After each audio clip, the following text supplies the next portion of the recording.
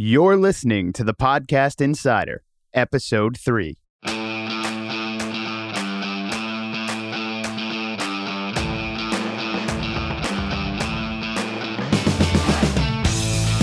What's up, everybody? Devin here, executive producer with Devenio Podcast, and welcome to Episode 3 of the Podcast Insider.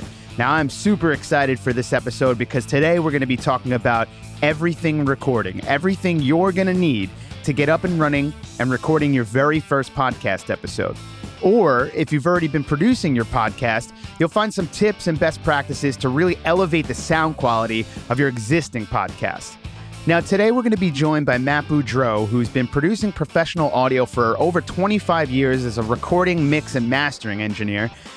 He's worked for years within commercial studios, and he now owns and operates his own studio out of his home in the San Francisco Bay Area. He's also the host of the weekly podcast, The Working Class Audio, where he interviews fellow audio engineers to learn more about their journey as a professional within the industry. Now, with over 200 episodes to date, he's really created a strong community of loyal listeners through his relaxed and conversational approach, which creates a unique atmosphere for his guests to provide some really great stories and ultimately insights for listeners. I'm really excited to have him on the show, but before we get there, I thought this would be a really unique opportunity to talk about my recording rig and how I record these podcasts. And the reason for that is because I'm actually not at my home studio right now.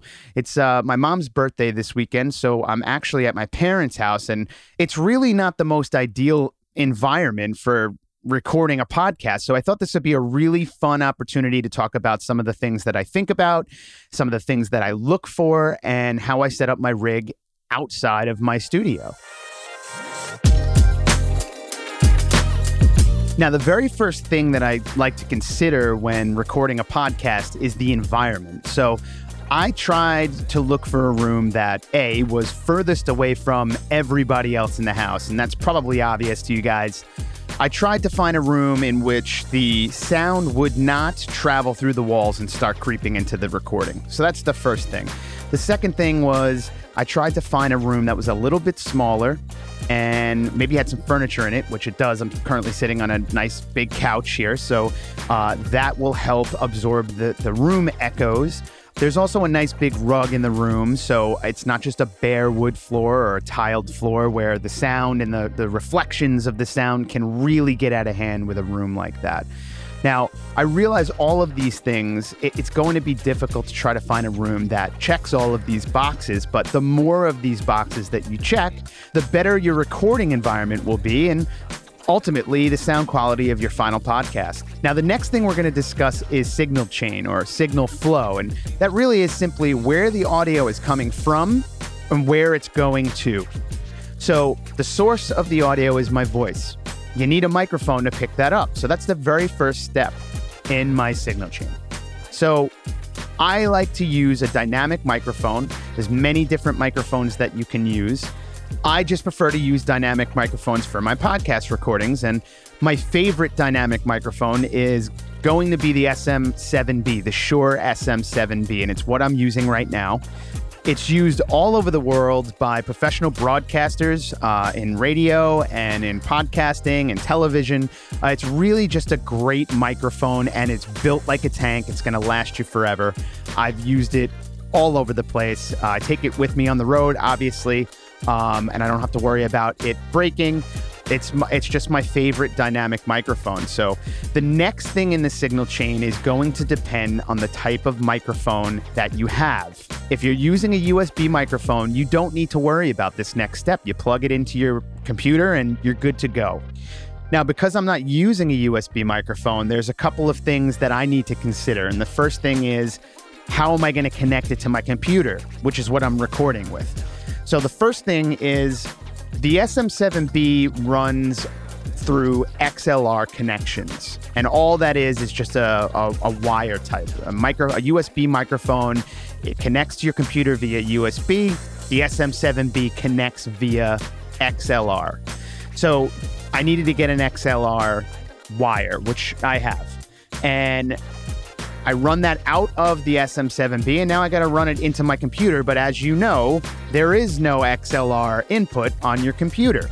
Well, that's why I have an audio interface. And the one I use now, it's a portable Apollo Twin. I'm able to bring it on the road with me. I can connect up to 2 microphones into it. And it does a couple of things for me. The first thing it does is it powers my microphone. And when I say powered, it's running through a preamp. And a preamp is just sort of, think of it as just giving your microphone the extra volume. It's pushing the volume of your microphone up, which obviously is very important. So that's the first thing that it's doing for me. The second thing it's doing for me is allowing me to connect my microphone to my computer. And I have that running out of the Apollo Twin interface via Thunderbolt, and I have that going into my MacBook Pro. But there's still one more step we need to talk about, which is, how am I recording this right now? Now, there's many ways that you can go about doing this. The way I do it is on my computer. You don't necessarily need to record into your computer, but that's how I do it. So what I needed to do was choose a digital audio workstation, otherwise known as a DAW. Now, there's many different options to choose from here. There's Audacity, which is free. There's GarageBand that comes with your Mac. I run Pro Tools. I use it for all of my audio projects. It's something I've been using for almost 15 years and I'm comfortable with, and it's easy for me. So right now, I have the audio running through my mic. It's going into my Apollo Twin audio interface. It's being boosted with the preamp so that you can actually hear me. And then out of that, I have it going through Thunderbolt into my MacBook Pro and ultimately being recorded through Pro Tools. Now, the very last thing I should probably talk about here is the output, and that's how am I listening to the audio that I'm recording, or if I'm in an interview, how am I listening to my guest? Well, it's very simple. Always, always, always use headphones. Because if you're not using headphones and you're using the speakers from your computer or whatever it may be, the audio that you're listening to will start to creep into the recording through the microphone as it picks it up in the room. So I always use headphones to isolate the audio that I'm listening to and ensure that it doesn't creep into my recording. Now, this is important to understand signal flow as we jump into this interview with Matt Boudreau, and we talk about some of the gear and what we need to record so that you can understand each step along the way. Now, this is going to be a little bit longer of an episode, but there really is a lot to talk about here and a lot to learn. So without further ado, let's jump in and see what Matt has to say about podcast recording. All right. So Matt, you've been hosting the Working Class Audio podcast for pretty much 5 years now, coming up on 5 years. First off, congratulations. That's awesome. That's such a great achievement that you've been able to remain consistent week after week and have this thing run for 5 years. Congratulations. Oh, thank you. Yeah. It's, I tell you, it's a chore, but it's a labor of love for sure. That's great. Yeah. It's pretty tremendous. Everything you've built. You have a great following, and it seems like the guest list is pretty endless. There's always somebody new on, which is great. Yeah, there's a lot of audio professionals to talk to in many different areas, so I think I've just scratched the surface. Yeah. On that note, why don't you tell us about the history of the Working Class Audio? Let's hear the story. How did everything come to be between balancing family and you're an audio engineer and your production business? How did this fit in? What made you decide to actually, opportunity cost is always a factor in everything that we do. So what made you decide that podcasting was something you wanted to jump into? Long story short is I have many years as a professional drummer and then many years as a recording engineer.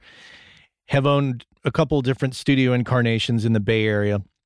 And my last one was in San Francisco proper. And it was a lot of overhead, and it was a leap of faith that I jumped out of a smaller situation with better overhead, better profit margin, and a nice, stable client base to something that I was in over my head. I got into a very classic building that had been in San Francisco in various incarnations in terms of a studio. It had been there since the 60s. And basically, I was there for I got in in 2007, June of 2007, right as the financial crisis was just kind of, perfect timing, taking off a little bit, as we'll say, taking off to crash. And then I made a bunch of ridiculous financial errors, and I had illusions of grandeur or delusions of grandeur, however you want to say it. I was delusional, and I was not paying attention to what was happening with the economy. I had blinders on. I had my little fantasy about how a studio will be or should be, and I was just in the thick of it. I essentially jumped into a swimming pool in the deep end and was having a hard time swimming. So that was the start of it. And because of my bad decision-making, I put a lot of stress on my wife and my family.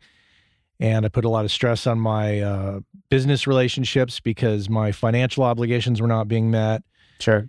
And I got out. And my building partner, mastering engineer Michael Romanowski, I came to Michael. I said, you know what, man, I cannot sustain this. This is not working. My relationship is on the rocks, and I need your help. I need to get off this lease, and we need to figure something out.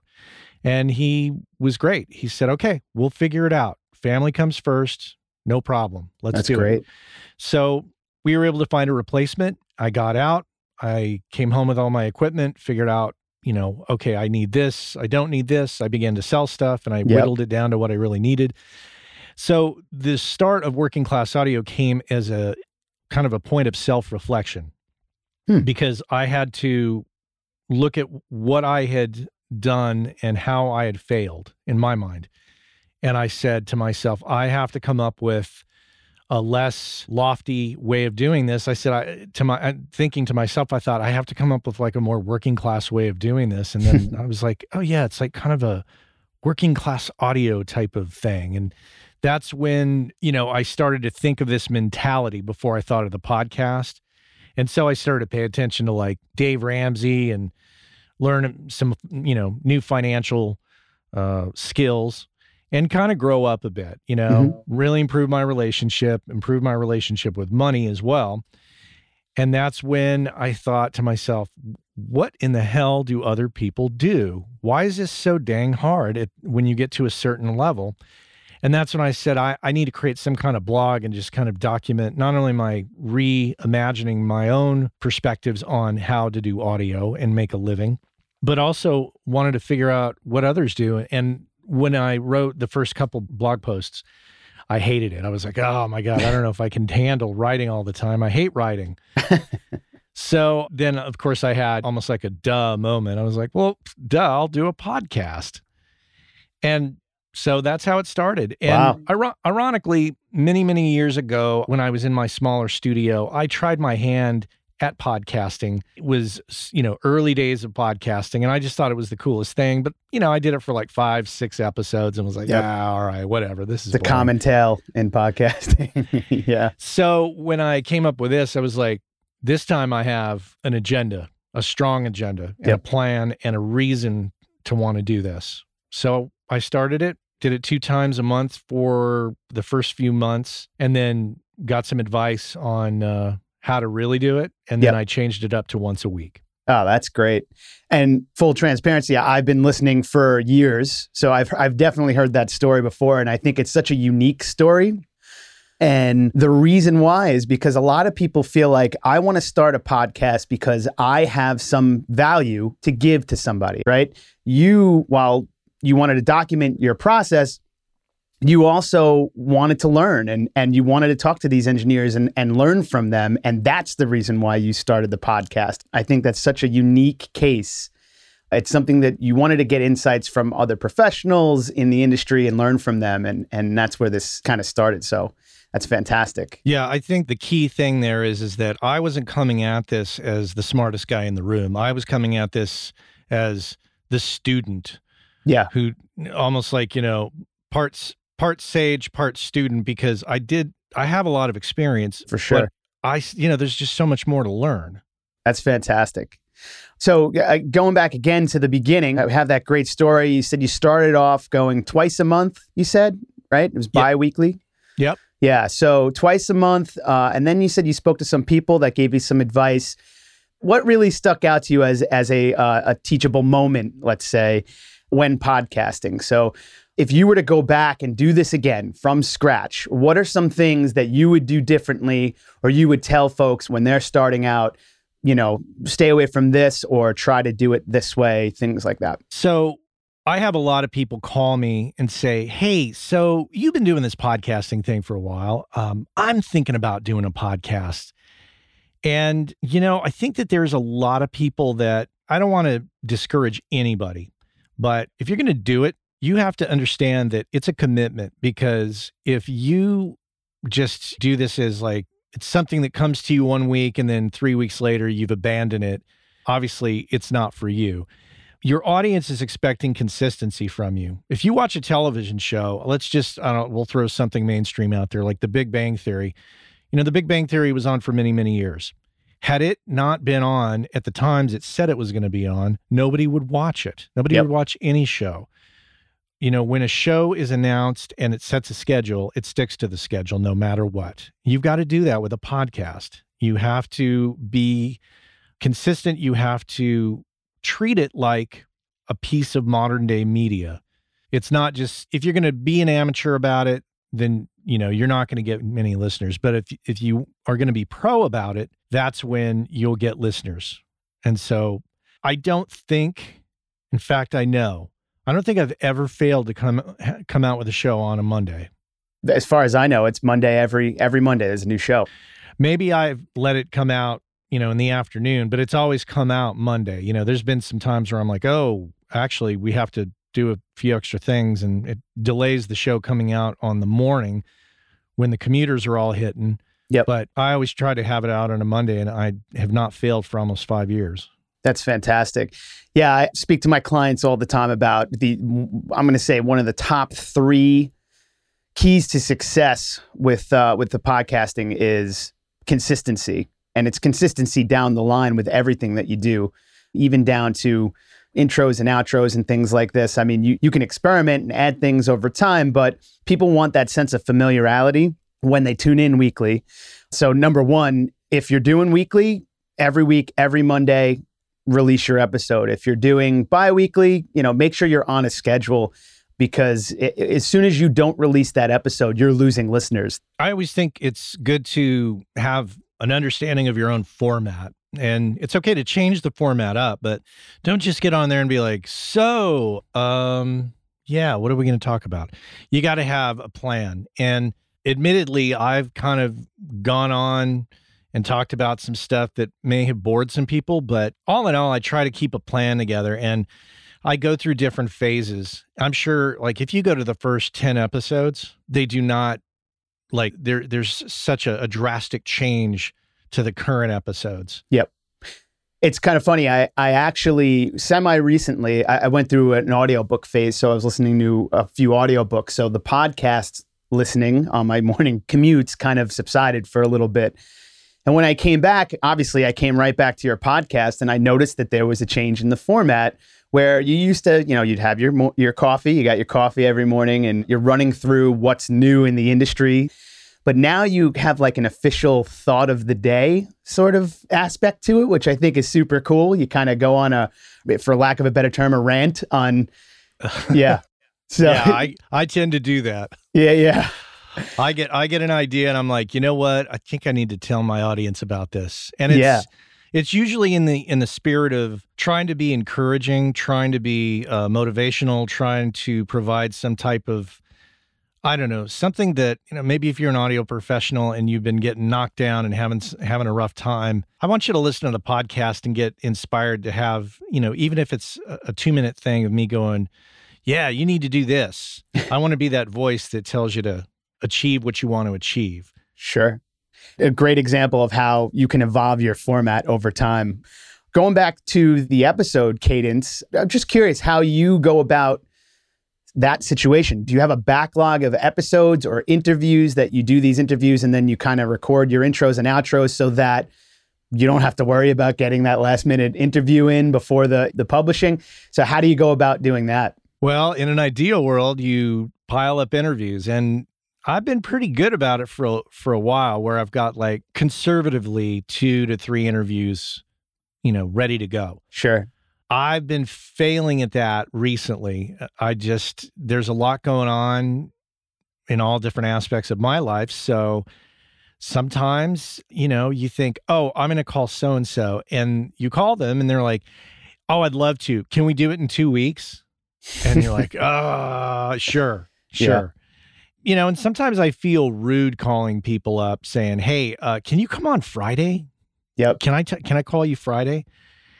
And I think that's not ideal. I need to be more prepared for that. Yeah, having the backlog is incredibly important, and I'm sure it takes a tremendous amount of stress off your life. And that helps you remain consistent. Going back to our lesson of consistency, it just makes that so much easier when you have everything sort of ready to go, and just now you just need to put in the placeholders, essentially. So yeah, because you will get into a position where you start to panic, because if by Wednesday I don't have a guest nailed down for the next show, and I'm, living guest to guest, show to show, it's a little stressful, because if you've got just that one guest lined up and then they call you and say, hey, you know what, I got to reschedule, you're going to be like, oh.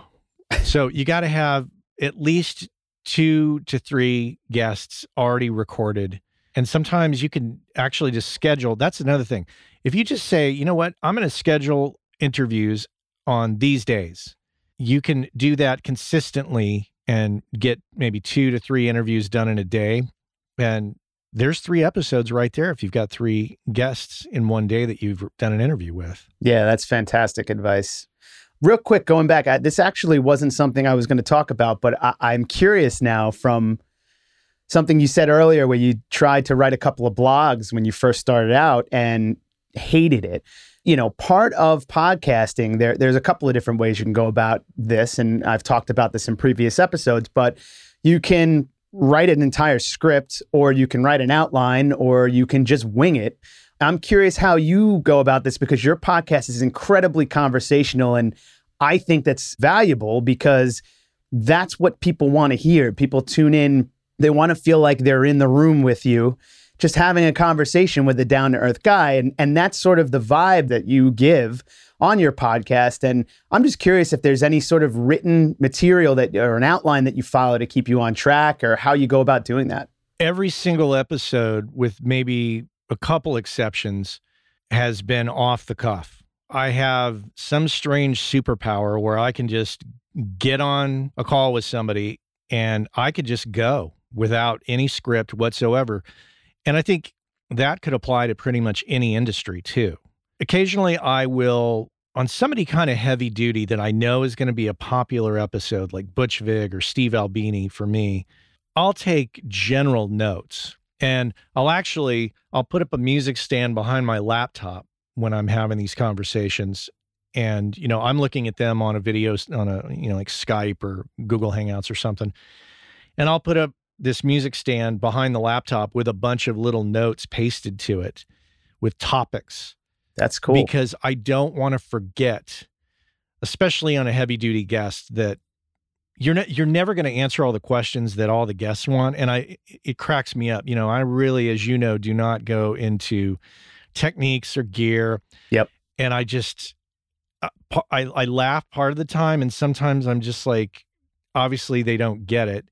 When I see these comments from people on YouTube, when they're commenting on, when they're listening to the show on YouTube as audio only, they'll say, wow, that was a great interview. I really would have loved to hear about the kick drum sound on, Nevermind or whatever. It's just like, really? Come on.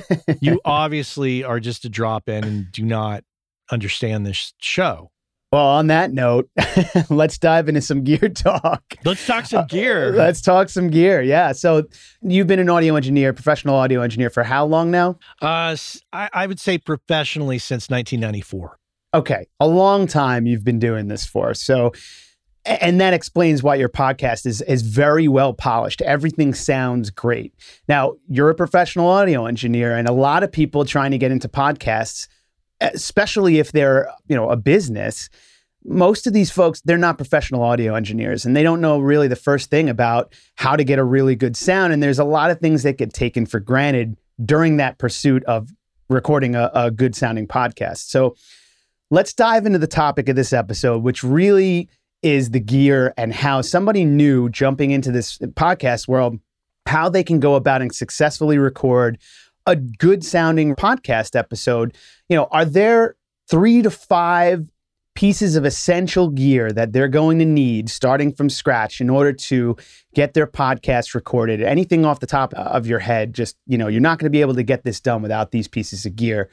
What would those be? Well, let me think. Obviously, we're talking about people talking generally on a podcast. Yep. So if you're going to capture that, you're going to need a decent microphone. I think, honestly, the biggest mistake, and I know some people are going to radically disagree with what I'm about to say. I think the biggest mistake people make is they buy a condenser-based microphone. Yep. Because a condenser microphone, for those that don't know, is a very sensitive piece of equipment in terms of its ability to capture a lot of nuance and detail. And that includes your kids upstairs, if you're in the basement. Plane passing overhead. My favorite, UPS trucks idling in the driveway. Yeah. The neighbor using the leaf blower. I mean, everything you don't want in there. They can sound good on the voice. So the answer to that is I think if you get yourself a good dynamic mic, all the manufacturers make a great dynamic mic that is suitable for broadcast. I've been using this Audio-Technica BP40 for years now, and I've tried some others, and they're cool, but I like how this works on my voice.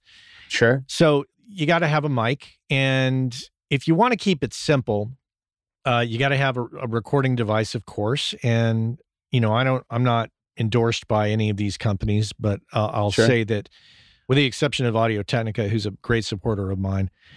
And they just came up with a couple of packages too. At AES in the fall, they unveiled they have a number, I think there's 4 different podcasting packages that they unveiled. So yeah, definitely check them out. Yeah, all the companies are doing that now because they realize podcasting is a thing, which everybody's slowly coming around to it. So you need a mic, you need something to record yourself. Now, if you record into your computer, that's going to introduce you to a digital audio workstation or a DAW. Yep. And that's going to come with a certain amount of complexity. You can go free with Audacity. You could go free with Pro Tools first. You can do it with a number of tools out there. Sure. Or you could get yourself a little recorder, like a Zoom recorder or a Sound Devices recorder, something like that, that is just a dedicated recorder, which is actually what I'm recording on right now, because it takes the stress of, is the computer actually capturing what I need it to capture?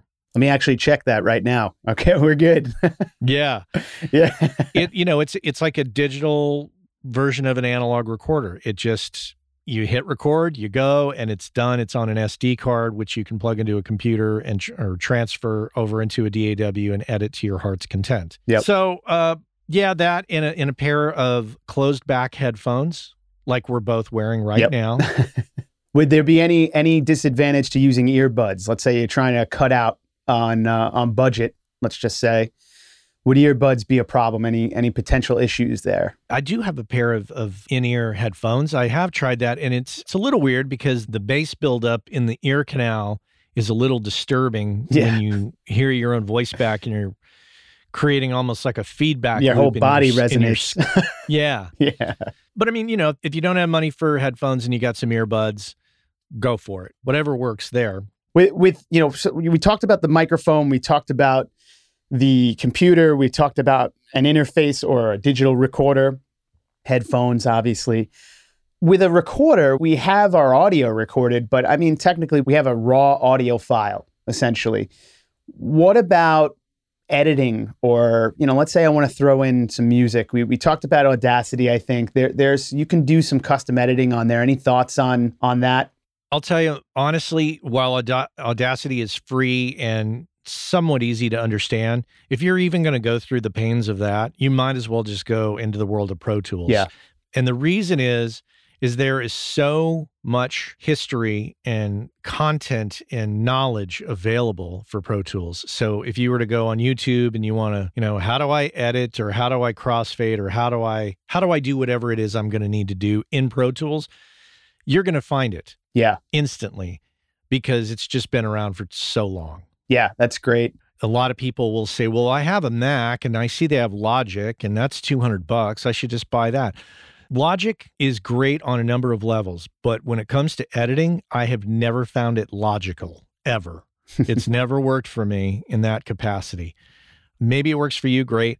Also, there's a number of other DAWs, and you're going to see a range of opinions. Like there's a huge Reaper's the name of the DAW, a huge user base of Reaper, but I think generally the people that are gravitating towards Reaper are pretty knowledgeable already about DAWs and have maybe been through Pro Tools and figured, actually, I like this better. And so it's not going to be as easy to find the basics, I think. Well, that's not true. I think you could find the basics, but I think the user base is going to be a little different than the Pro Tools user base. Sure. In terms of getting what you want out of it. I think it's interesting that to sum this up, I think what it comes down to is personal preference. It's basically, I know people that swear by Logic. They love it. That's their DAW. For me, I was working on a session today with an artist, and we were doing some composition stuff, and I'm not a stranger to Logic. I've used it, and I use it every now and then, but I was actually cursing a little bit because it was, to me, just annoying to navigate when I could have gotten something done in Pro Tools in 2 seconds. But it's only because I've been using Pro Tools for 10 years now, and it's just something that is intuitive to me. It's just something that I prefer. There are people, like you said, that love Reaper. It all comes down to personal preference with this stuff. They all can do exactly what you want them to do. I should clarify that so the Reaper fan base does not come after me. Reaper, Logic, Cubase, Nuendo, Pro Tools, Audacity, they'll all do these things. But I just find Pro Tools to be the most intuitive as well. So that's my suggestion. Go for Pro Tools first. That's free, and get your feet wet there. It's like the Photoshop of DAWs is what Pro Tools is. So let me ask you this, going back to the microphone real quick. Any advice, thoughts, anything on USB mics? Let's say they don't want a recorder. They want it, they're, strapped for cash. We're just doing this sort of streamlined. USB microphones are out there. They can connect it directly to their computer, right into a DAW. Is there any thoughts on that? Have you tried these? Do you like them? Do you not like them? What are your thoughts? I would say if you want to stay streamlined and low cost, I don't see any harm in using a USB mic. It encapsulates a bunch of technologies that maybe you don't even know or want to know just yet into a very small package. It's a mic preamp and an analog to digital converter in a very small package. And with the voice, in terms of fidelity, all those mics will sound just fine. It's not going to, we're not talking about making, high fidelity music here. We're talking about capturing the voice. And I think any of those USB mics will be perfectly fine in doing that. So you get a pair of headphones, maybe. So just if you want to keep it low cost, you get your free pair of earbuds that came with your phone, a USB mic, a computer, which you probably already own, Pro Tools first. And that way you can kind of get in at a low cost without, going too deep just yet. And then you'll figure out what works, what doesn't work, and then where you want to expand. And over time, if you stay with it, you'll be like, you'll think to yourself, ooh, okay, I want to improve my signal chain a little bit. I understand a little bit more. Now I want to try this. Perfect. Yeah, I think that's great. There are folks that I know, they have built out a podcasting studio in their house. They didn't start out that way. They started out with a USB microphone and a pair of headphones, and were feeling the whole process out. And as they learned and as they tried new things and dove deeper in, the next thing you know, they have an entire podcasting studio in their house. So you can go with the bare minimums and build from there. You certainly can. And maybe you're somebody who somehow, or one way or another, you've inherited or you have a microphone that is a traditional XLR-based microphone.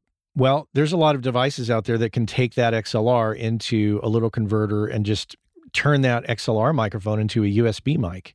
Yep. And there's a bunch of different products out there. I don't even know what they are, but I've seen them, I've observed them, and often thought, ooh, that would be a good on the road option. Yeah, there's the iRig is one of them actually, and it works with your mobile phone. So if you're on the road, it's just a little, it's tiny. I mean, it's 4 inches long maybe. And it's basically a little converter and a preamp within this thing. And on one end, you plug in the XLR cable from your microphone. And on the other end, it depends on which version you have, but it's it could be a Thunderbolt cable or I forget what they call it on the Apple phones. The Lightning cable? Yeah, and it goes right into your phone, and you can record interviews with the Notes app or whatever it is and actually use your XLR mic. So that's fantastic. Yeah. I mean, whatever works and whatever keeps it cost effective for you. So there are a couple of different scenarios when recording podcasts. I mean, you and I right now, we're over Google Hangouts recording this. There is the in-person recording where you have one or a group of people come down to your place and record there. And in that point in time, you're going to need to worry about multiple inputs, multiple mics, multiple people. And then you have the sort of on the road, I'm in a hotel room sort of thing. Or I think you had an episode this past week or a couple of weeks ago where you were in a courtyard at a cafe recording outside. So in these 3 different scenarios that I've just laid out, what are some things to think about? And I guess we could start with how we're doing this right now. Things that I try to tell my clients, and not that I want to jump in and take maybe one of your points, but turn off Dropbox because that's eating your bandwidth. People don't think of these things, and it's something that can interfere with your recording when you're trying to use your internet connection for it. Yeah, and I actually just looked up at the top bar on my Mac here just to see if Dropbox was running when you said that. Like, oh gosh.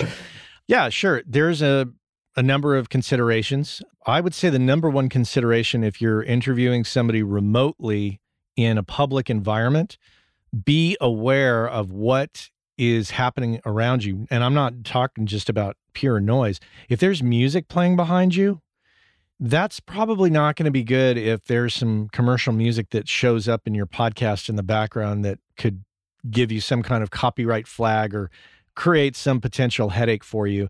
It also makes it hard for editing because people know the song and then they start to hear the edits, and that's when it becomes a real issue. Yep. So watch your environment. Just in the spirit of trying to get it right at the source, watch your environment. Make sure you're not in a cavernous environment where there's a lot of room noise. It sounds echoey or reverberant. There's a number of other things. If you're recording in coffee shops, what's the number one thing many coffee shops have? Espresso machines. They have coffee grinders, espresso machines with steamers, and they're steaming milk. There's a lot of very piercing sounds that will creep right into your recording and make them not enjoyable to listen to. And I've done some interviews at coffee shops where some of the sounds that kind of creep in, they're a little unavoidable if you choose to be in that environment. I've had people, walk by, just loud people, blah, blah, blah, blah. And I told Sally that blah, blah, blah. And you're like, people don't care if you're recording. Yeah. The public sphere is not your personal studio. So you're going to have to put up with some sounds. And I will say this, if you do find yourself where you're comfortable with your DAW, you might start to look into investing even a small amount of money into a product that many of us in the audio world know from a company called iZotope called RX. And there's different versions of it. I think there's an RX Elements that's inexpensive. And then it goes up in price to the pro level version, which I think is like $1,200. And it is like black magic, what RX can do. And I use a particular thing, even in my quiet environment here, I'll use it just in case. And it's Dialogue Denoise is what the name of the plugin is within that RX environment. You put it on auto, set the threshold, set the amount of reduction you want, and boom, it cleans up a lot of garbage. Absolutely. I don't know if you have experience on your own. I don't know if you've had experience with having multiple people in person recording, whether you've had that experience or not, just your general audio expertise, I'm sure you already have an opinion on how to set something like that up to avoid what we call crosstalk in the audio industry. Any advice there on if I'm going to have, let's start with two people. So 3 people in a room. I have 2 guests and it's just me hosting a podcast. They're all 3 of us in a room. You know, if one person talks, my mic's picking up on it and so on and so forth. So any advice on how to minimize that, because it's going to creep into your post-production and it's really going to make editing things difficult. Well, I mean, I don't think you can 100% eliminate that crosstalk or that bleed from one person into another mic 100%. But what you can do is you can minimize it greatly. And one way to do that, let's just start with 2 people, for example, across from each other. Sit across from each other. Don't sit right next to each other, because the pickup pattern of most microphones is a cardioid pickup pattern. Cardioid meaning, looks like a heart. It's kind of a strange looking heart. Yep. But in other words, the rejection of the mic on the rear of the mic is going to be greatest. So if you can position yourself so that you're looking at each other from across a table, it's going to be better. Also, if you get closer to your mic when you talk, and you're wearing headphones, you tend not to yell. Yep. So you talk a little quieter, and that also reduces your voice bleeding into the other person's microphone. So if you have 3 people, set up in a triangle as best you can. Try not to have 2 people sitting right next to each other if possible. And, barring that, you're going to have to, if you do get a lot of bleed and it's becoming kind of swirly sounding because of the phase, and meaning the timing of one person's voice reaching their mic first and then slightly later in time reaching the other 2 mics in a 3-person situation, you're going to have to do a little editing or a little fader writing, lowering the level. Anyhow, that's what I would say. Get it right at the source. Once again, try to find a good room with very few room reflections.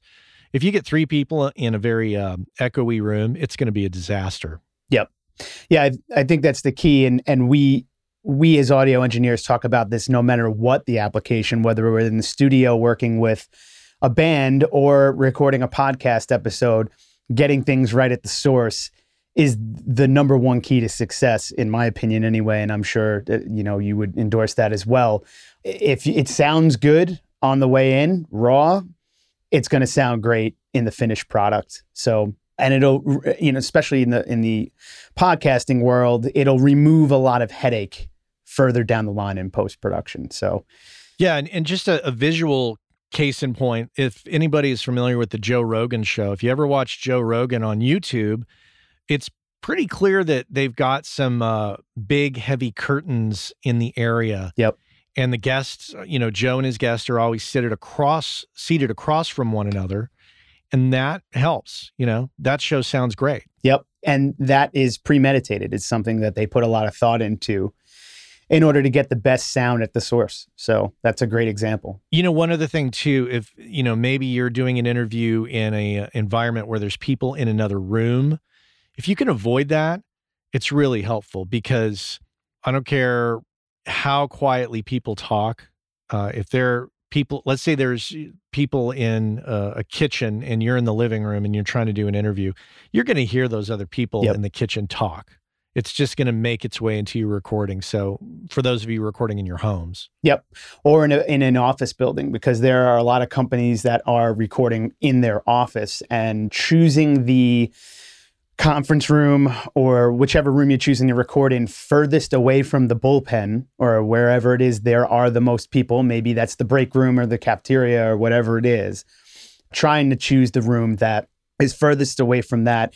And I always like to say, listen to what's going on outside the window. I was doing a recording in an office building, and we started out in a conference room that was away from a group of people, but it was on a main road, and there were a lot of trucks trafficking this road. And I mean, even through the window, we're talking, it had to be 50 to 100 feet away. And those trucks sounded like they were right there in the room with us. So we had to ultimately choose a different room because of that. So I think the point is, be aware of your surroundings when you're going into this recording. The other thing too, I want to add to all that is that it's not every day people are expecting to encounter others recording, right? It's not True. it's not a thing that people are doing every day that, oh, of course they're recording. We need to be quiet. Yep. You need to let people know in a couple different ways. First of all, if you have somebody that's depending on you to be around and need an answer from you, you need to tell them, hey, I'm going to be on a call or recording for the next hour. I'm not going to be reachable. Please do not come knock on my door. Yep. I have a neighbor who occasionally will knock on my door. And whenever I go to do a recording, although I didn't do it today because I'm not expecting him to come over, I will put a Post-it note on my front door that says in a conference call, just to kind of keep it vague. Yep. And just, letting those around there's recording happening. I cannot be talked to right now. Yeah, that's great. And that comes back to being prepared. We actually had an episode with Chris Graham. We were talking about having that checklist. The first check mark on his is actually checking things off on his checklist, which I love. I think Chris has a checklist for the moment he gets out of bed. Yeah. Yeah. He's a really, really systems oriented guy, which is great. But the checklist is so important because, you can't count on yourself to remember every last little detail.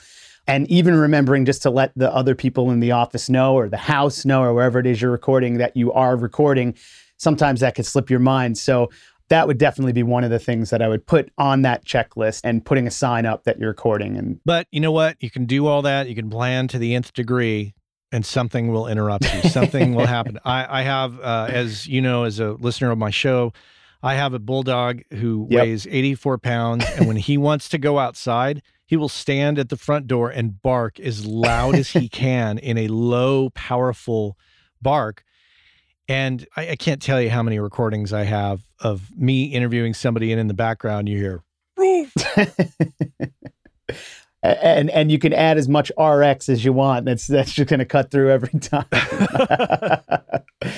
Well, listen, Matt, this has been great. I really appreciate you jumping on. I do have a couple of last wrap-up questions for you. Absolutely. The first thing that we have already covered this a little bit. We talked about your story and why you got into podcasting, but let's take this a step further and say, what is keeping you podcasting? So what is it about podcasting that makes you continually put out these episodes? The first thing that comes to mind is the audience. I get some pretty fantastic messages from people from all over the world, people saying, oh my gosh, your show keeps my commute, doable. I otherwise I'd go insane, or I'm in the middle of transitioning out of my job into doing audio full time, and your shows really help me from a business perspective to think about things that I never have thought about because I've only thought about gear and maybe clients, and that's about it. So I would say the audience keeps me going. I read those emails sometimes and I'm just like, oh my gosh, this is amazing. I got to keep going. That's fantastic. And not to be super fanboy, but when I first started listening to your podcast, just a quick background, I grew up in the music industry. I went to school for audio. It was something that I knew I wanted to do. And then the band broke up and it kind of had an impact on me. It was something that I pretty much gave up on music. I realized, or I didn't realize, I told myself that there was no future in music and I need to go back to school and get a real job. And I did that. And then after I realized the dream and started working my 9-to-5 job, I realized very quickly that I had made a big mistake. And that's when I started kind of getting back into recording and audio. And I stumbled on your podcast and it was incredibly inspiring and kept me moving and kept me moving forward with my pursuit in the audio business. So thank you for that. Oh, that's great. I love hearing stories like that because that's the thing when you're doing a podcast is sometimes you record this stuff and you put it out there and you're like, well, I don't know if it's doing any good or people are liking what I'm doing. And then you get like these glorious messages and you're like, oh, this is a little more impactful than I had originally planned for. Yeah. But sure, I'll keep going. And so I do. And I love hearing stories like that. That's amazing. So now, after watching or listening, I should say, to your podcast really evolve over the years, which has been really fun to see. what's next for the Working Class Audio? Is there anything you have planned for the future that's super exciting? Oh, I'm always planning a takeover of the world. Always. That's the thing too. I'll say two things. A bit of advice for when you're making a podcast. Don't tell people what you're working on because you may not follow through with that. Love that. Yeah. Try to keep your content evergreen. Try to keep it so that it's timeless, so that if anybody hears it 5, 10, 20 years from now, it won't be like, oh my gosh, listen to this old school podcast about this time period in the music industry or time period in this particular industry, Yep. Try to make it practical as best you can. That said, I have gone through these phases of, I'm going to work on this and you guys are going to love it. And then I just don't follow through with it because I realize, wow, that's a lot bigger chore than I'm willing to take on. But what I am working on, I already do have a book series that's started. That's the first is out, the Working Class Audio Journal, which is basically for those that like to read interviews instead of listen to them. Some people just don't like to listen to podcasts. Yep. So this is for those people. These are transcriptions of the interviews I've done with kind of written, or obviously written, but kind of retooled intros that are very specific to the book. Yep. The other thing I'm working on now is I'm trying to create a on-demand paid video product series that addresses kind of needs of people in the audio world. And there's a lot of, how to mix, rock and rap or whatever kind of music there is out there, and it's always like a super big name with a super big band. Yep. And no offense to those people, but I'd like to try to do the equivalent of what, the Working Class Audio podcast serves a need, where we don't get into the deep gear discussions that everybody else does. And we talk about things that nobody else talks about. Well, I'm trying to do the same thing with a video series. Let's talk about the problems you're having in this area and try to price it at a point that's not like people are going to flinch, but at the same time, it still, going to hopefully pay me back for the time that I'm putting into it. Sure. So that's in the works. It's a bit of a chore to put it together, but, I'm trying to do it really well so that it'll be out there for a long time. And it's, it'll be a form of passive income, obviously, for me, which I look forward to, but I think it's also going to provide some serious value for those that see it and go, oh, I could learn something there. That's great. That's fantastic. And you mentioned your book. So where can folks who are listening, where can they find the book? Where can they find you if they want to find your podcasts? Where can they get in contact with you? Things like this. Well, all things flow through workingclassaudio.com, which will take you to, if you want to find out more about me specifically, you can follow the links or just go to mattboudreau.com. That's, Matt with 2 T's, and Google will tell you how to spell Boudreau at some point.